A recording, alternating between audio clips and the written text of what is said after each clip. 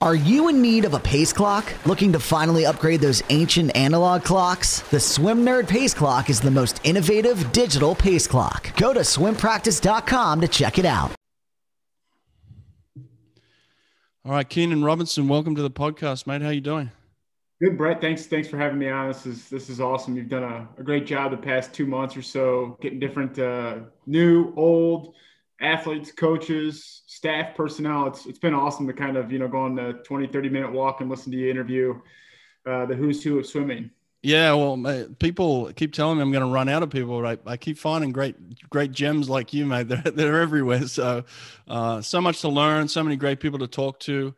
I did have George Bavell on the program last week, and he was like, Brett, it's amazing your journey, your growth, and the people you're speaking to, and the things you're going to learn. Like, you should write a book about all the conversations you're having, and it's all there, it's all documented. So I'm really enjoying talking to really high level professionals like yourself. So I appreciate your time.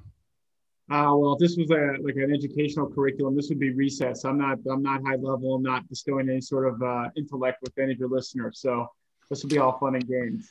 Well, listen, honestly, I think we all think of that ourselves as that. Like, I don't think I'm special, but like when you look back on any career, like myself, you're proud. You see some things in there. You're like, oh wow, I actually did that, and you just don't give yourself enough credit. And I think you're in that boat too. Like, you don't want the spotlight to be on you, but you've done some amazing things, and you've worked with incredible coaches and athletes. And now you're in a position at USA Swimming where you're the director of sports medicine and science. What does that mean exactly? Tell us for the people that don't know, in terms of your title, what do you think it means? So for me, what does it mean? What can I assist, aid coaches and athletes, and even, our volunteers, because now, one thing I've learned with the COVID-19 period is officials need some sort of insight, education on, protocols for returning people, but it's, how can we keep our best athletes in the water for as long as possible to really re-scratch the surface of what can be done? You think about it, year to year, it's kind of that lull from, the 1970s when, when Mark Spitz did what Mark Spitz did, and it never will be, never be accomplished by another man. Or you look at what Sippy or Mary T did, and people said a woman would never do that again. And we realized, like, it will be done again. It just takes the right couple of people. And so for me, it's trying to help our coaches and athletes achieve that. And so sometimes it's straight up sports medicine. You got a niggle, or got an illness, and we got to help you back. Sometimes it's hey, I'm 32 years old, or I'm 30 years old, and I've stayed at 153 for the last 5 years. How do I get to 152.8? Because 152.8 not only puts me on the team, but it puts me on the podium. And so, it's not. We got to go through our KPIs of biomechanics. So, is your stroke change, or can we change your stroke? Can your start get better? Can your turns get better? Can your underwaters get better? And maybe it's not getting better, but it's more efficient. Can the first wall look the same as the third wall? What have you? Everything goes into that. So it's not just all technique, and it's not just all physiology. It's everything in unison. And so, I feel like I can provide a little bit of insight, having kind of my practical experience, which I would call, or what I used to call, the real life experiences, which you did, which you do to this day. It's on deck.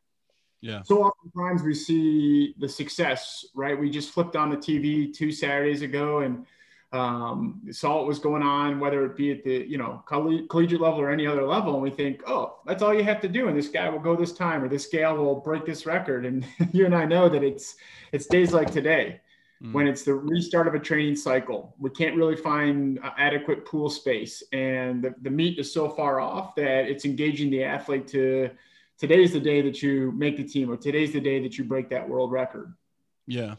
Well, there's so much to dig into here, man. I'm fascinated with your journey itself. Just in terms of, it says director of sports medicine. How many people are working at USA Swimming under you or with you? With me, I would say I work within the national team division, right? So I work under Tim Hinchy and Lindsay Mintenko.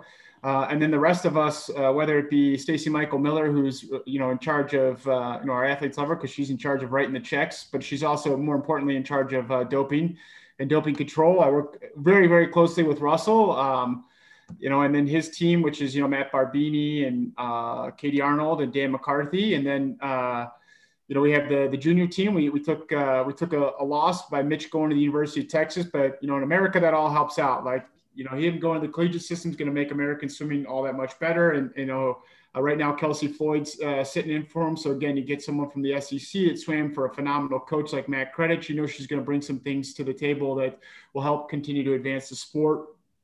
So that's the team. But from a global standpoint, you got to understand, right? You know this, but the listeners probably don't know this. I'm stationed in Colorado Springs. Except for little pockets throughout the year, athletes aren't in Colorado Springs. We don't even have any youth athletes in Colorado Springs. So they're out at institutions throughout our country, Stanford, University of Georgia, Texas, what have you, or they're at clubs.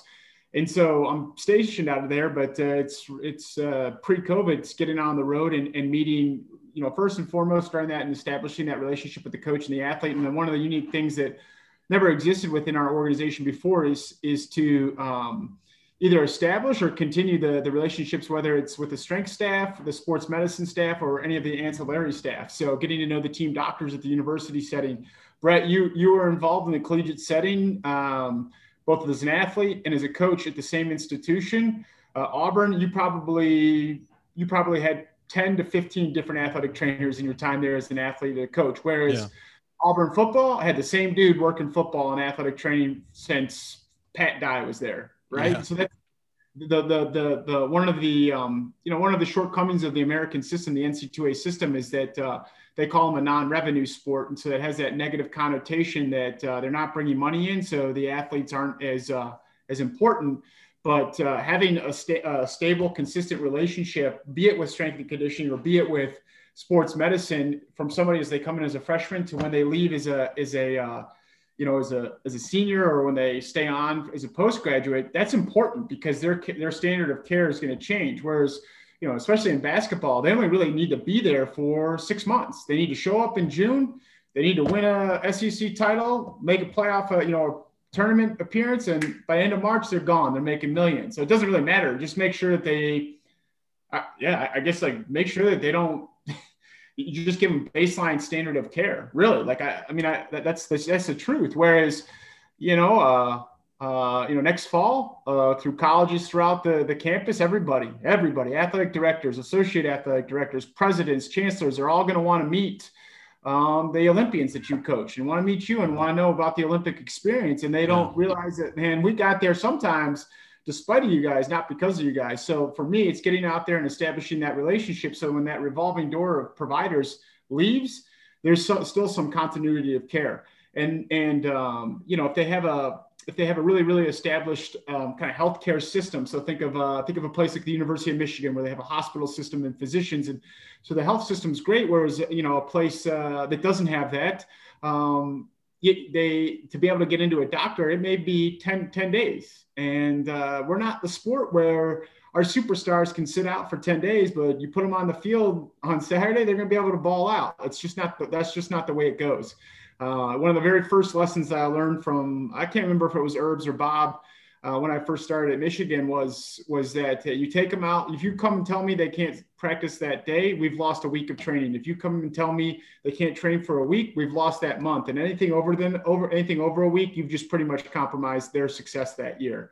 Yeah. That was pretty telling. As someone that didn't grow up a swimmer and didn't know anything about swimming, that was pretty telling. To me, that was like, hey, it's time to step your game up. It's more than stem and ice. It's more than just a little massage. Like I better be on my A game and be learning things. So that's the practical experience. And, over the last 4 years, we've established all of our volunteers, all of our medical providers that go on trips with Team USA, different than the AIS, they're all volunteers. So they have their normal jobs 350 days out of the year. And so it's not finding people that will want to do it because, hey, the carrot of going to the Olympic Games, or the carrot to work with, the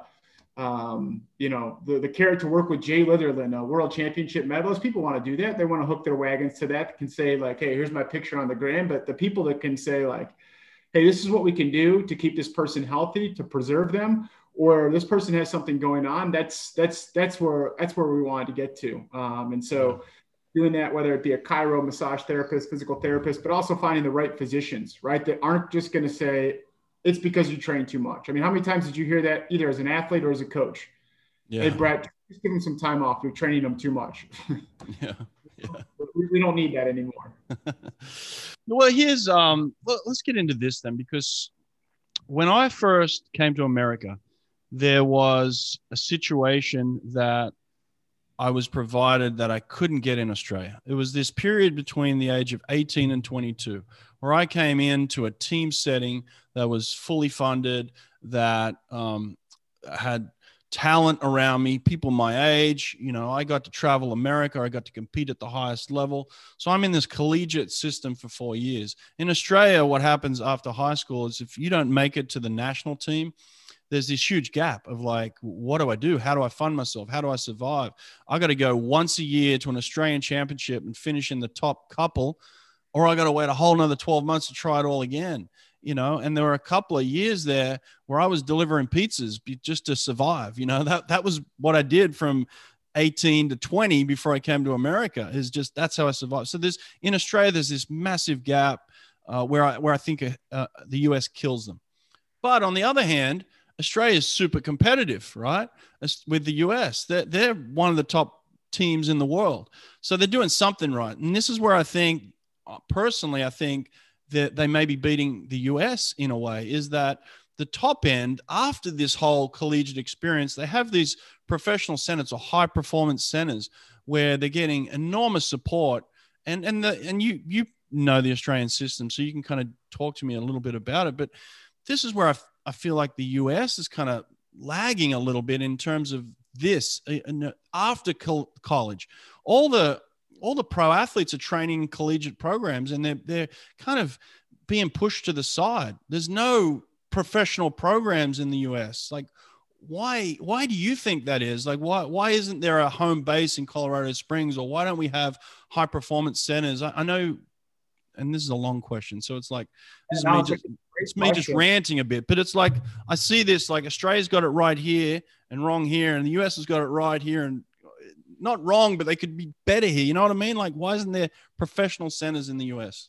Yeah, well, so man, there's a ton to unpack there. And I think we can kind of go back and forth where we can kind of splice out the positives and negatives, be it the US system or some of the global systems where you hit the nail on the head, right? Where in every country except for the United States, you get to a certain level or a certain age, and then you're dumped into these high performance centers, which theoretically no stone goes unturned. Your health, you know, your strength, your physiology, your, whether it be mental health or cognitive performance, two different things that need to be treated two different ways, on and on and on. The problem is, in my opinion, is you're at the disposal of one coach or one coaching staff. And so let's swing back to the other side of the spectrum where when you go to the uni system here in America, you know, maybe you get top-notch strength, sports medicine, you're better off going to see a veterinary, but coaching is most important. And so it's kind of this ambiguity, but 3 or 5 of our athletes just go to this place. We'll just call it, you know, Timbuktu U. And then another 3 or 5 go to this university. And so if, you know, as a coach, whether you're a strength coach or a swim coach like yourself, we have our good seasons, we have our bad seasons, we have our good cycles, we have our bad cycles. And sometimes we don't have good performances. And that's when we go back to the drawing board. In other countries, if they don't have that in an Olympic year, game over, right? You just basically wasted a talent. And we're here in the uni system. We may lose 3 or 4 athletes for a year. We rarely see some talent just go into waste, right? That happens very rarely. But our country continues, and that's the strength of the United States, is there's so many coaches that are doing it right, because there's no perfect way. Otherwise we would have the answer to this question. If there was a perfect way, this perfect coach and his perfect staff would be in Colorado Springs or wherever the most beautiful place is in America. There's a million of them, right? Why don't we have at least one though? Why don't we have one home base, supported by USA Swimming, where athletes could at least come and make that choice? Because honestly, look, it. Athletes are being pushed aside in collegiate programs. These top athletes, some of the most incredible athletes, college coaches aren't getting paid. I know this because I was a college coach. So the college coaches aren't getting paid to coach pro athletes and put up with pro athletes, what their needs and wants. And it's like, hey, I'm getting pulled over here. I need to coach these guys. You guys are almost, secondary to what I'm doing. Whereas these are some of the greatest athletes in any sport. Like we have, like, we were talking about Tom Shields earlier. Tom Shields is a Cal. I'm not saying he's getting pushed to the side, but Tom Shields is one of the greatest athletes in any sport. And yet he is kind of a secondary thought for the Cal program. You know what I'm saying? It's just kind of it's like that all over America. So why don't we have a home base for U.S. athletes? It's a good question. I would actually kind of put it on, I would put it on the decision making of our athletes and coaches, because I don't blame our athletes, right? They make that jump when they leave their club program, and the athletes you guys got at Auburn, the athletes that go to our top 15, they were studs in high school and age group swimming, and they're okay making that jump, right? And it's the never-ending cycle of like the club coaches never getting the credit.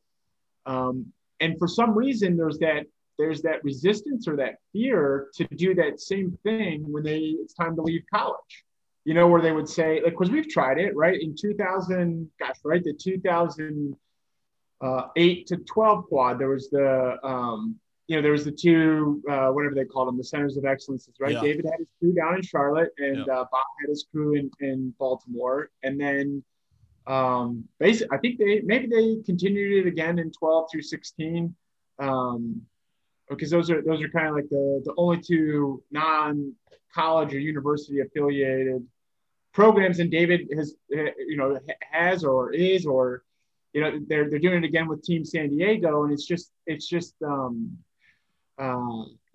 certain athletes will go there, but not all the athletes. And so I think there's probably a way to do it. It's out of my kind of, I think it's out of my understanding of because there not a lot, but there is money involved, right? So again, we'll keep everything just, we know we could fill the names in as we want to, but we don't need to do that, right? But coach at university has a couple of athletes that are on the national team that if they go to an international game and win a medal, they get paid. They get paid by FINA, they get paid by USA Swimming, and if they do it at Operation Gold USOPC meet, they get paid by the USOPC. And so they want to keep that athlete, and they want to provide the best opportunities for it. But then come October or November of that, after that summer, their associate AD, it's never to the AD, because the AD is worried about basketball and football, but the associate AD or the senior sport administrator is telling you, Brett, make sure that, your university athletes are winning a, conference championship and finishing top 10. And so then talk about the athletes get pushed to the side, and then support staff. I don't get it, right? I don't get why I get time and things like that, but and I say this because I lived it. I lived it for 5 years, my first 5 years at Michigan. And when I came back for a cup of coffee in 12 and 13, I did the same thing. Look, if they were in Canham, I provided care for them. And the one big lesson that I learned coming back when I came back 12 to 13 was, if you were a post grad and you missed, that's when you get pushed to the side. Yeah. That's when you get a bag of ice and a bag of stem, because you're telling me you want to be a post grad and a pro, but Monday night flip cup at the Blue Leprechaun was more important, because especially at a place like Michigan, there's 8 guys or 8 gals in these lanes that are taking your spot on the national team. I don't got time to coddle you. So so maybe you could answer that better. So I just don't know why that resistance is, and I get it. And it probably requires assembling, if it could have been done, if you could have put David and Bob in the same location, then it probably would have worked, right? Because you get people that, Well, the two of them, right? They worked successfully at Las Vegas Gold, like, right? That's, you probably had both on their story, and people don't know that because they live it. To say that Bob Bowman came from the David Marsh coaching tree, people will be like, you're crazy. Like the wind must have taken that seedling and put it in way other one field over there, right? But they worked copacetically there, and both of them have their strengths and their attributes. And you look at a guy like Davis Tarwater, he would be the only example, right? Swam for both of them. And the end product was great. Made the Olympic team, Olympic gold medalist, right? And each part of David and Bob made him and allowed him to get there. On top of Gardner Howland and on top of Matt Kredich and on top of John Urbanchek, all contributed to it. But that's probably where it would work, where it'd have to be two coaches that, it was good for their personal family life to live in a certain location. And then just like you do in a collegiate setting, like you can't have all sprint coaches, you can't have all middle distance coaches. And let's cut to it, Brett. Like, in my opinion, we know it, right? Like you're being tasked with coaching a guy that would like to make the Olympic team in the 200 butterfly. Your resume indicates that you're a little bit better, or you have more notable athletes in the 50 or the 100, but you're a damn swim coach. You know how to coach. It's a human body. It's an organism. It's going up and down a box of water a certain amount of times, certain frequency, and you'll get them there, right? So it doesn't even need to be a sprint or a middle distance or a distance coach. It needs to be a swim coach that understands human. So I don't know if that answers your questions, but it's definitely some thoughts to kind of kick around. Well, yeah. And look, I just wanted to throw it out there, and this isn't the direction I was intending this podcast to go, but it's just like you have these thoughts and I'm thinking, well, I got a guy from USA Swimming who's one of the smartest dudes on the planet. Like, what? Look, I see you sitting there in Colorado. I'm like, man, why aren't we utilizing these resources like right here, And, especially in this time of COVID, like you guys have a pool there. People are out of pools, like they're desperate to get in pools. There's all these restrictions on pools. I'm like, you're sitting there, your team's up there. There's a pool there. Why don't you just pull some of the top athletes in and just say, let's go to work for the next 4 months, while all these restrictions are going on. And I say that comes back into the willingness to jump into the deep end, really. Like I thought the same thing. I thought the longer this has gone on, and that more coaches and athletes would just say, hey, at least we know we have a 50-meter tank. Mm-hmm. We have high altitude training. So that's another huge bonus that we can't get anywhere else in the country. Maybe Flagstaff, Arizona. That's it. We have, and then everything else we have up here, lodging, food, and whatever. I went through this when I used to come up for 21 to 24 days every year, sometimes multiple years. And just say Colorado Springs is a bum town. Well, like the reality is, one, it's not a bum town. It's an awesome town. Like, like if it's not LA in some ways, but it's better than LA in some ways. Right. But scratch that. Every city in America is locked down. So it doesn't really matter where you're going. Right. Like the best you can get maybe is to take out food and go home. So, but for some reason, I can't answer that question why athletes. And I think a lot of it has to do, and I would be this way as well, is that if my pool space is good enough, I want to stay here because it's an Olympic year, and the fear of a dramatic change, which is, I don't know, just being coached by somebody different. Again, I don't blame coaches and athletes, right? But to your end, we're going to get a bunch of athletes up here in January, and looking at the roster of the people that have come up here, I'm just as excited. It's been a good change from a personal standpoint of not having to do, 5 a.m. practices every morning. I'm sure you're appreciating that as well right now. But at heart, I love being on deck. I love being on the weight room floor. I love going through a practice, looking at the sheet and not just looking at the end number of 8.9 or 4.3. I love the nuts and bolts of what's going on to that. And, I've been blessed to go on a 4-year sabbatical up here with this job where I've seen – I no longer have to listen or believe into the rumors that saturate our sport, right? Like they don't do this down there, or they do this down there, over here they don't do I just say, well, let's go ahead and do that. That was the very first trip I took at USA Swimming. So I started in September 1, 2016, was down to NC State, right? Because they had just put that dude on the team. Ryan Held had made the team. And they had another guy that was darn close. Like he just missed it in semis, or he was 8th in finals. And everybody on deck that wasn't in the college game or didn't know was like, NC State, where do these cats come from? Mm-hmm. And you heard all the rumors, right? They do this, they don't do that, this. And I was like, well, I'm going down there. Mm-hmm. And I'm going to see what's going, because they just took a guy that was he was a 1-star athlete, 456 in the 200, whatever, coming out of high school, and put him on the Olympic team from the United States of America. That's coaching. Yeah. And it was I'm thankful. I'm extremely thankful, because that whole staff, it's like the heyday of Auburn, or the heyday of Arizona when Frank was down there. It's like that staff's gone. They're all throughout other places throughout our country, and you'll just see those guys work, and gals, and their harmony. You're like, okay, I don't need to stand on a pool deck and listen to people say this is what they do, this is what they don't do, and that's what I've loved. Yeah. Because in our country, back to what we said, in our country, there's no one road to Tokyo or Paris or Los Angeles. There's multiple, and let's just figure out which ones are going good, because it's my job to figure out if something goes wrong, haywire, whether it be an injury or they're Ryan made the Olympic team, and a lot of people are like, "What?" I mean, we get the the printout. You've had to do it with all your athletes when they made 2009, when you guys set the world on fire. You were going to be in Rome, but yeah, Tyler on the Olympic team, the breaststroker, I can't. Gangloff? No, the young cat from Louisiana. Adam Klein. Adam Klein, and that's when Michael Lawrence had just broke on the scene. But you had to send.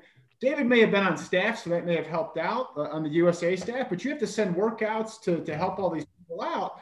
If people don't know that, then athletes suffer, because, people know what certain programs have done, because for 20 years they put people on the national team. And so I really felt like having been mentored and gone to school, gone to swimming school, but with some of the coaches that I've learned from spectrum to spectrum, I at least can look at a workout and communicate, shoot a text back to a coach back at home and say, hey, like, so-and-so is looking sluggish, or so-and-so is doing stuff off the block, but your workout says they should be doing aerobic stuff. What do you want going on? So back to your first question, what do I do? That doesn't come like with my human resource job description, but it allows that opportunity. Well, how'd you get there? What did you study to get to where you are? Yeah, so I got a bachelor's in exercise physiology, a master's in sports healthcare, and then where'd you study those? So I went to undergrad at a small Division III school in Michigan, Adrian College, played American football there, and then grad school down at Arizona. And, I'd done a seasonal internship with a San Francisco Giants American baseball team. That's where I thought I was going to go.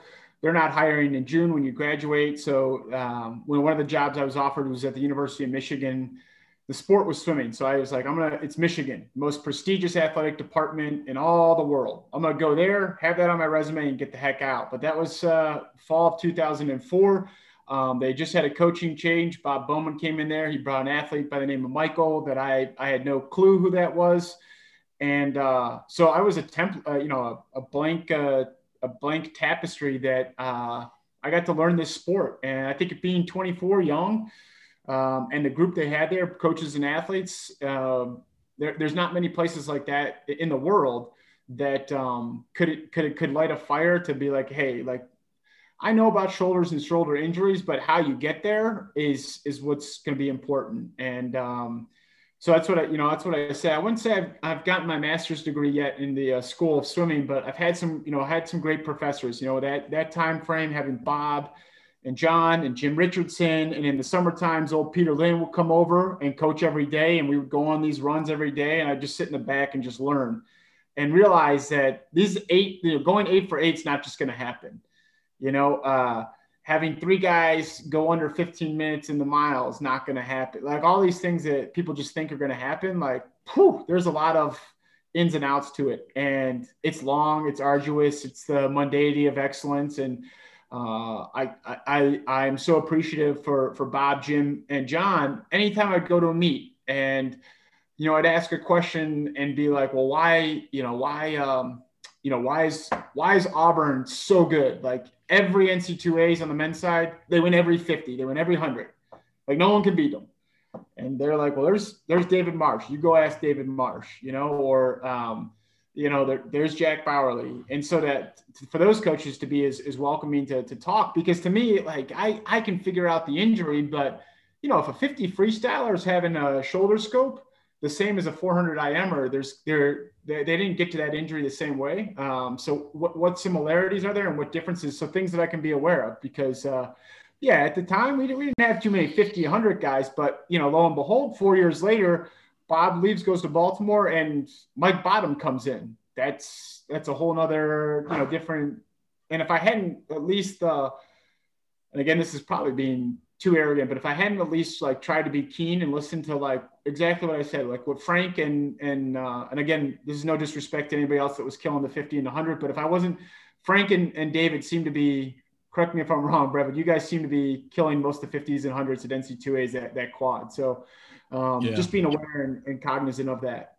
Well, I think those, like anything, they were onto something, and then the advent of the internet and sharing of information that we have now, everybody can figure out what anyone's doing now. It used to be like, what are they doing down there? And you would have to fly to NC State to figure it out. Now I can just get on Instagram or Twitter and I can see what they're doing that day. So the sharing of information has allowed, I think that's why the rise in swimming itself has risen in terms of, there are so many people that are swimming fast. Look at what high school athletes are doing these days. I mean, it's ridiculous, let alone college kids. And like the A cut used to be here, and then it's moved to here and here. Like the A cut in swimming these days at the NCAA level is just ridiculous. It's ridiculous. I mean, that's what the average are doing at that meet now, because everybody's sharing information, even a podcast like this, to get you on and just listen to an expert in the field, or people taking notes, and then they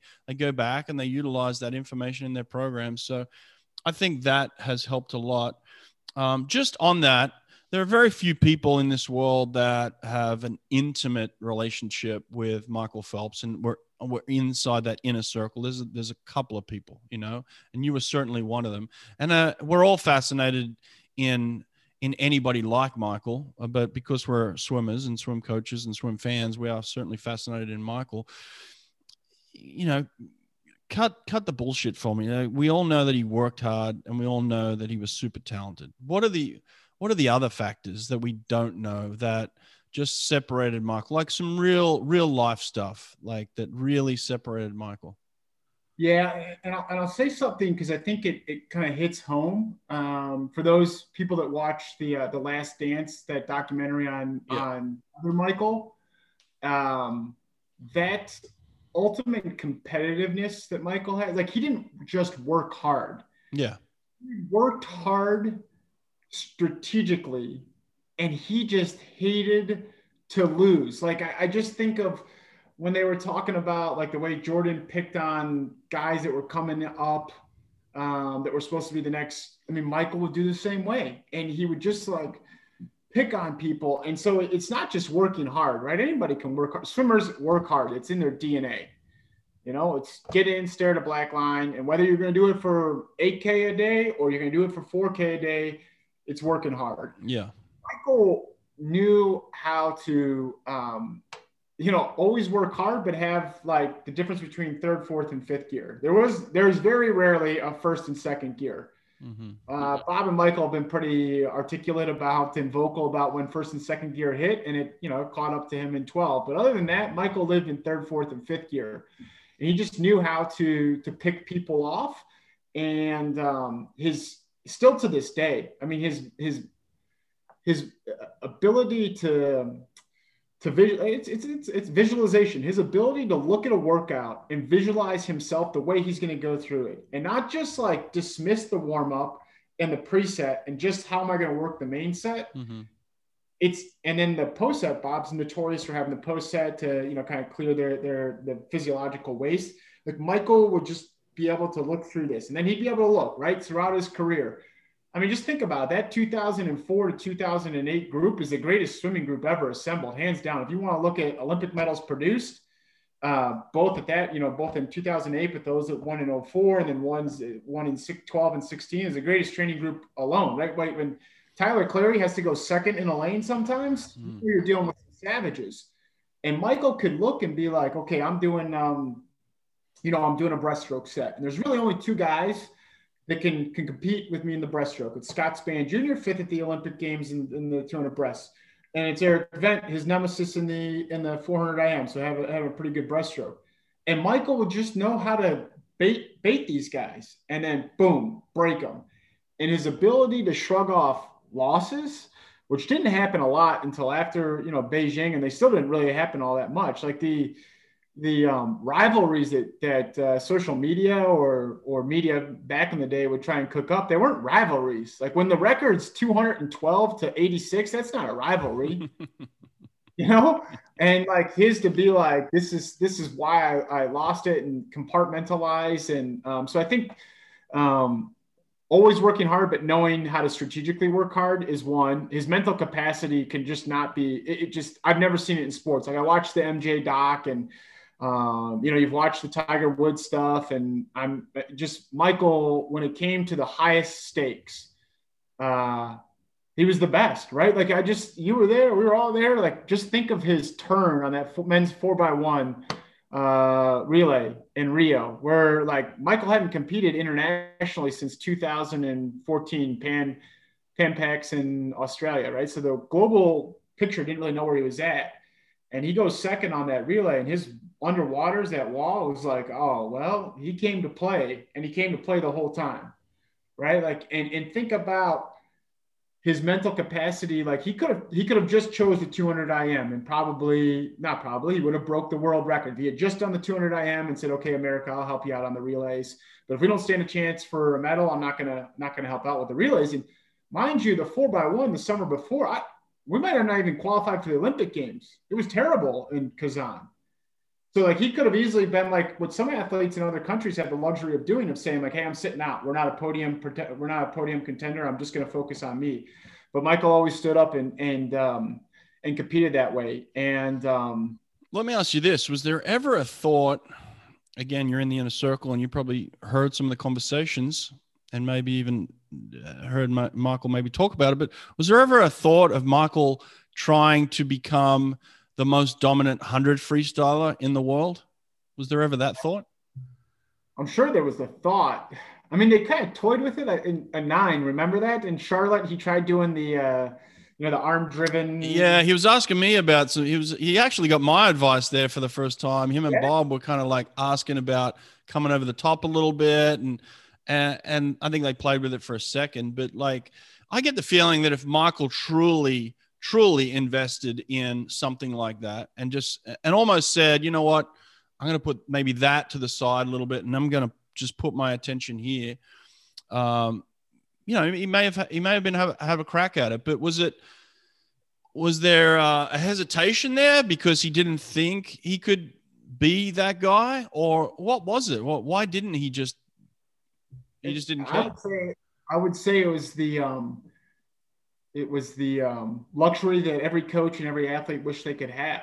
Michael trained and believed so much in his butterfly and his IM capabilities that think about it. You want to be someone that won an event for 4 straight Olympics or dominated a certain event on a country. I mean, just look at it, Brett. This is it. We've been really trying to strengthen the men's 200 butterfly in this country, because you look at number of times under the 156.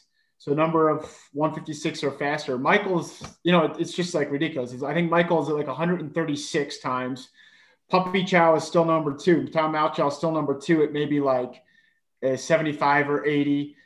Davis and Tyler are really close neck and neck at number 3, and Bobby Bouyer is number 4. Like Michael, for him, it was like, man, how can I give this up? I'm so dominant but in terms of, I can't speak for him, but I bet you, like, in terms of his belief, like if he said, I'm just going to focus on the 100 free, there's no doubt in my mind that he was like, I'll win that, and I'll break the world record in that, and I will be the best 100 freestyle there ever was. That's what I wanted. I wanted that. I wanted to actually approach him on the deck a few times and be like, Michael, couldn't we just try this? Like, I mean, no one wants to be on the track. Who cares about the 1500 on the track or the 3000 on the track? You know, it's like everybody wants to be Usain Bolt, you know, and that's kind of the way I always felt about swimming, in the sense that the 100 was the glamour event. You know, you had your pop-offs and your Hugenbands and your Beyondies. And I always felt like, man, I'd love Michael just to have a crack at that, like a real crack at that. Now, don't get me wrong, he could swim it, but I wanted him to be putting pressure on the top end of like guys. I'm like, shit, Michael's coming for my event now, you know, like really push that boundary a little bit, you know? I think, yeah, there's no doubt in my mind he could have. If he just said this what we're going to do. And I think both the backstrokes, he could hold the world record in both of those. He just never slammed them on an Olympic stage, right? The impossible double, the 200 IM, 200 back. He just never chose to do it. Ryan did. And then the 100 back. I mean, Michael only swam that shaved and rested a handful of times. And gosh, I think the last time he actually did it was 2007 Indianapolis Summer Nationals, when Worlds was in Melbourne earlier in the year. And he darn near almost broke the world record in Indianapolis, kind of in an off swim. So, I mean, I would say this, and the only three events I think that he couldn't have broke the world record in, honestly, and he would have been the 50 and both breaststrokes. But I don't know. I mean, like he really worked on that breaststroke to get it going for that IM, because he knew, like, you know, after the backstroke leg of it with Brian. But maybe that's quite like, and I think, like, so to ask like a capacity that he has, everybody thinks they can be a world record. Everybody thinks they can be an Olympian until they got to do Olympian work shit, you know. Oh, sorry. Yeah, you know, you're good. Go for it. I mean, that's legit. Like who would have thought that okay, let's put it into context. 2000, the Rio quad. Less than 2 years out, my man was getting his life right in rehabilitation, right? The rest of the world's training, moving along, getting better. You know, he comes out, and so we'll call it end of January 2014 or 2015 is his preparation for Rio. And to be able to fast forward and be able to win three individual golds, right? 200 IM, 200 butterfly.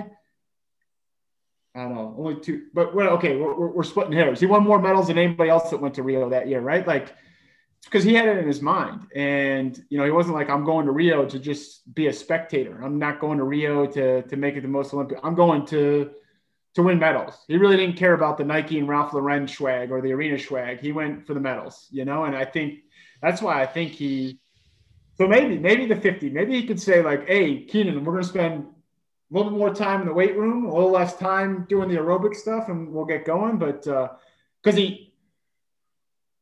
like I had Caesar at the time, and I'm like, come on, just take a run at Caesar. Like, come over here and just take a crack at him. You know, like at the Ohio Pro Swim Series down in Columbus in 2008, they had a great neck and neck race. Mm-hmm. Yeah.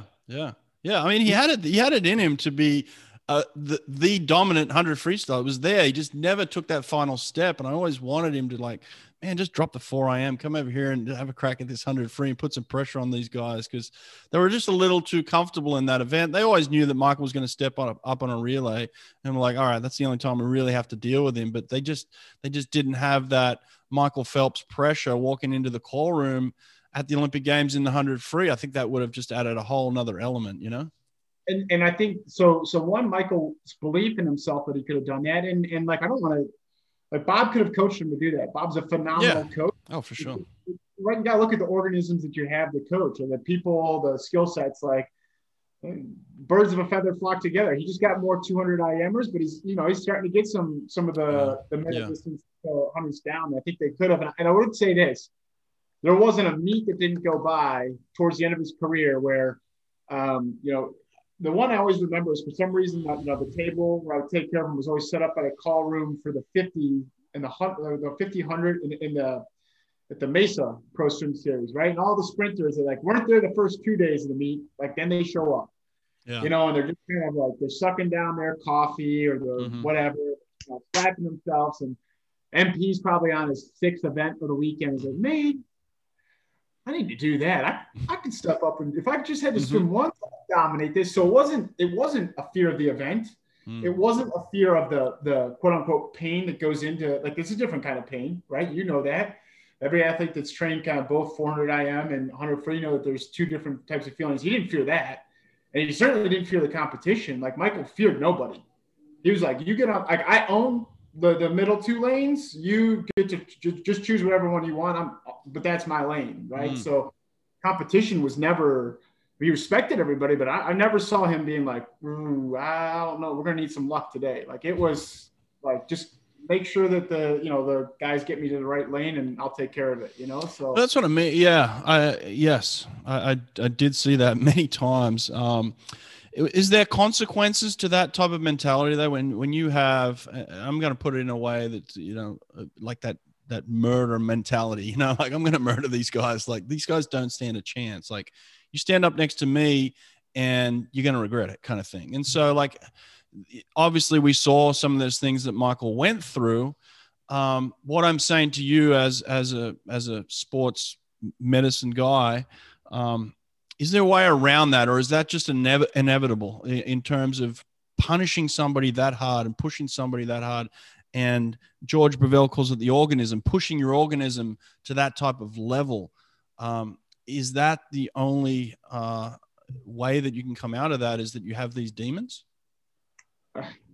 Man, I think that's what we're tackling, as a country or as an industry with the, the mental health stuff. So, it probably does come at a cost. Like you're asking someone that never had to stand behind the blocks and in many cases had to carry a country on your shoulders, right? Yeah. Like I highlighted the 4x1 relay, the 4x2, again, like it wasn't stacked in our favor, like it was earlier in Michael's career. The medley relay, right? Like the world just got better. Like, Michael, we needed a great Michael and a confident Michael. And I think that does come at cost, right? Like, I think just being so focused and the expectations, where we talk about it all the time in every sport, it's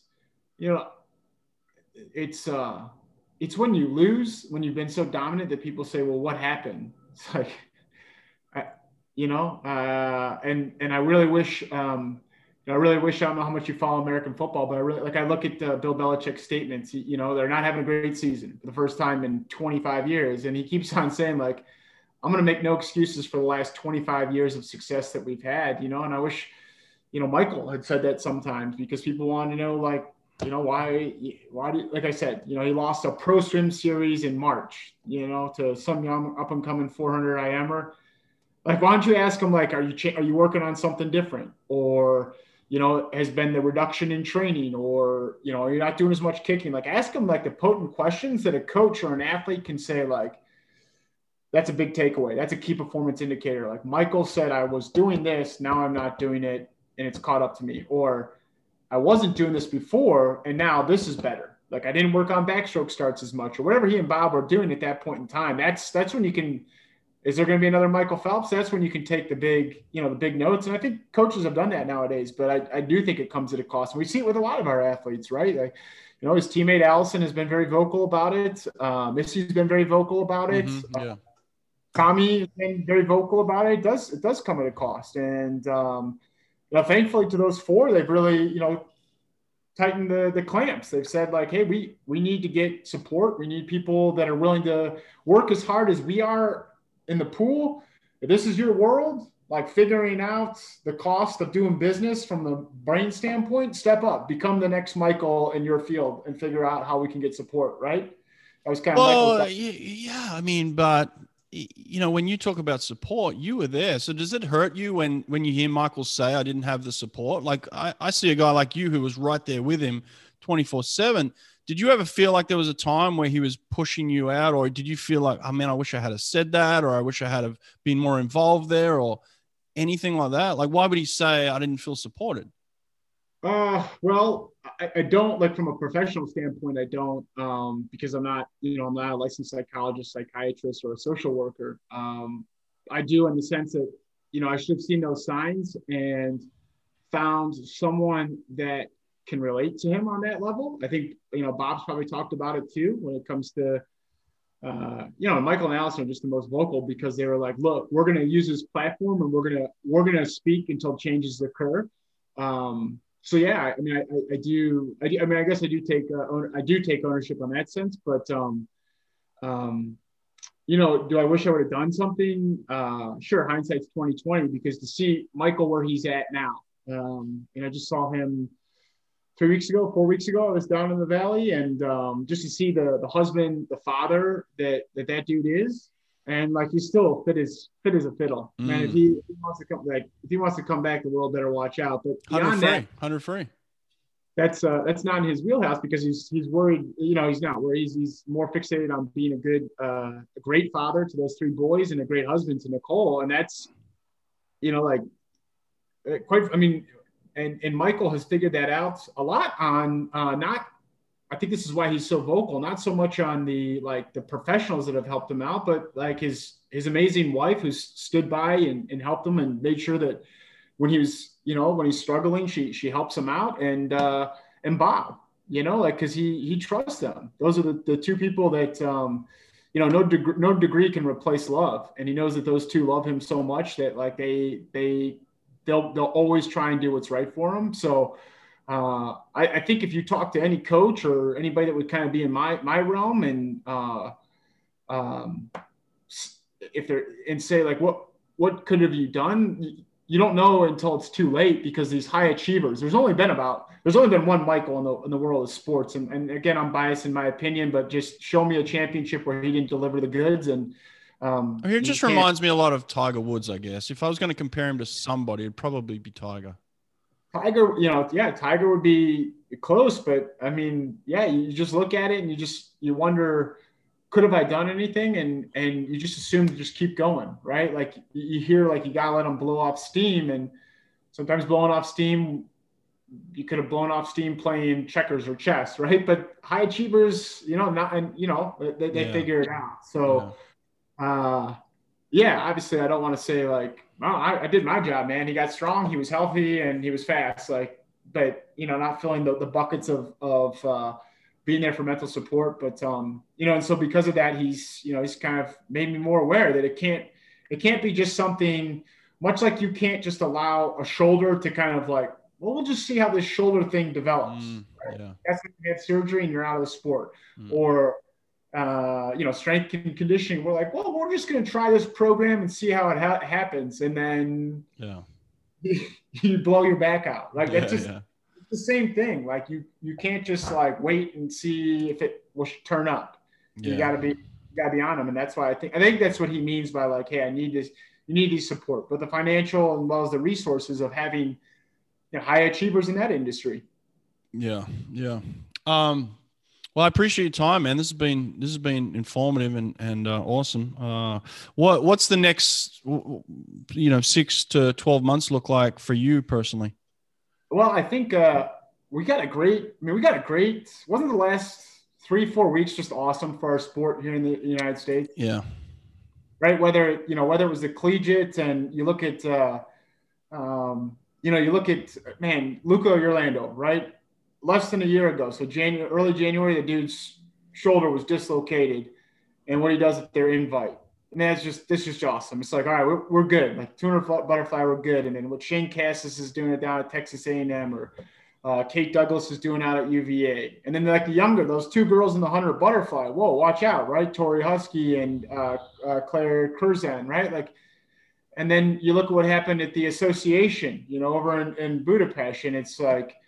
I mean, the first week is the week that I love the most about that, where like Caleb, Melanie Margalis, Lily, Olivia get off the plane 3 days later, break an American record, keep it moving. How you doing? Right? Yeah. And it's like, this is awesome. This is what our country thrives on. This is what our sport's on. And then you look at the U.S. Open, and I already highlighted those 2 girls in the 100 butterfly, and the event that I was there. I went to the Sarasota meet, and by the way, like they did a great job. Like we can put on meets, both as a country under the leadership of Tim Hinchy, we can put on meets and they can be safe, and we can do this. But watching Bobby Fink go 15:09 in the 1500, I'm biased. All right, I've worked at Michigan for so long, like that's the primary event. But to go 15:09 in season like that. Ooh, and then his teammates, Brendan Gravely, I think was like 15:26 or something like that. You can appreciate it, Brett. Like that's Australia's race. I read that book, the 1500 Australia's race. People are itching for competition, man, aren't they? You know, they're itching for it. So it's nice to see it. We can provide that. So for me, it's to make sure that I continue to work under our leadership at USA Swimming, work with our top physicians to make sure that wherever we just decide to choose to host meets, that we can put on a meet that's safe. We can put on a meet that quite frankly, favors our Tokyo people. I mean, it's a different day and age, right? The vaccine's going to come out. We'll be safer as a country a year from now if you and I speak. But Tokyo is going to happen, and we need meets that are going to kind of favor our highest level of competition because they need that. And what I'm really keen to figuring out is, I hope and I know a lot of our athletes that were over there was trying to figure out, did you talk to a guy like Chad Leclos and how does he stay so competitively good when there's no one else in his country that can push him? Yeah. You talk to, I wish he had gotten over there earlier, but Federico Pellegrini, right? Mm-hmm. Like, what is she, 30, 32, 33? Yeah.